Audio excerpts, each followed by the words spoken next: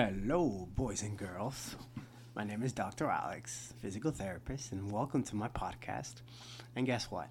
What assumptions did I use to come up with your titles today?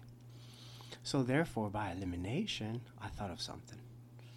I figured that now all the boys and girls are listening to me. And we're going to use mommy or daddy or whoever sent you the information as recipients. So, again, my message all throughout was to you, through other mediums of communication. But that was the point of it all. And not only that, I can make another assumption here where I could say that we all classify within boys and girls now. And that's what we're going to call ourselves. In other words, there shouldn't be any difference in one's thought process and your child's. At this point, it's more like a square even. Really. Again, excuse my geekiness. It's one that I cannot get rid of, and so you're going to have to kind of work around that, right? So anyways, let's see.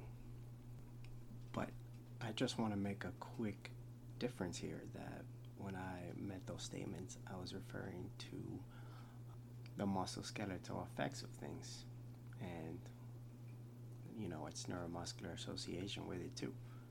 But don't forget that at this point, there's a new barrier here. In other words, they already could be ready for a reply. Again, using logic here, which guess what? Then leads you to a directive.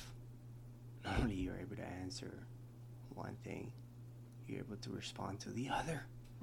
Wow, how fascinating is this? And then, in my opinion, this what lets me know that he's ready for a sport or two. Why not? Once he's able to do that, well, then you could lead into conclusions here that, well, he might be able to tolerate a coach. Through that 2 to 4 year period, there's a lot of layover and pretty much a lot of time to perfect a thing or two. So,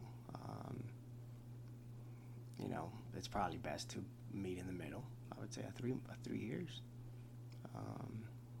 Just because there's no coincidences here. So, you ever find yourself questioning, well, just split the other in half, and you can start there and work your way up to it and above it. But like I said, now using that logic, we're going to split the two halves remaining into another half, which means that from 2 to 3, from 3 to 4, we got 2 different scenarios, and our responsibility becomes just handing one through the other. At this point, they they're unstoppable, to say the least. So, so much energy that it's probably wise to allow your kid to engage in some sports, because it's one that it's going to provide fun, and that's why if you fall within the healthy group with no diagnoses, then I suggest that you go and through the 2 to 3 year period.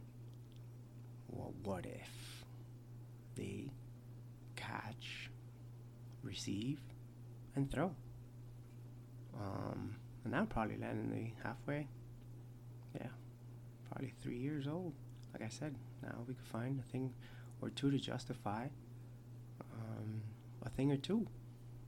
So there's no added benefit other than the one already established, just flourishing.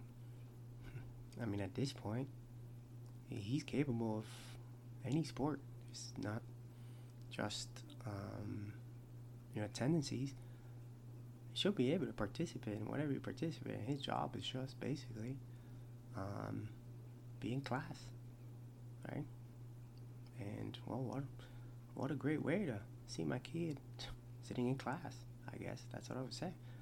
For those blessed to have a person or two as a professional athlete. That's excellent. So kudos to you.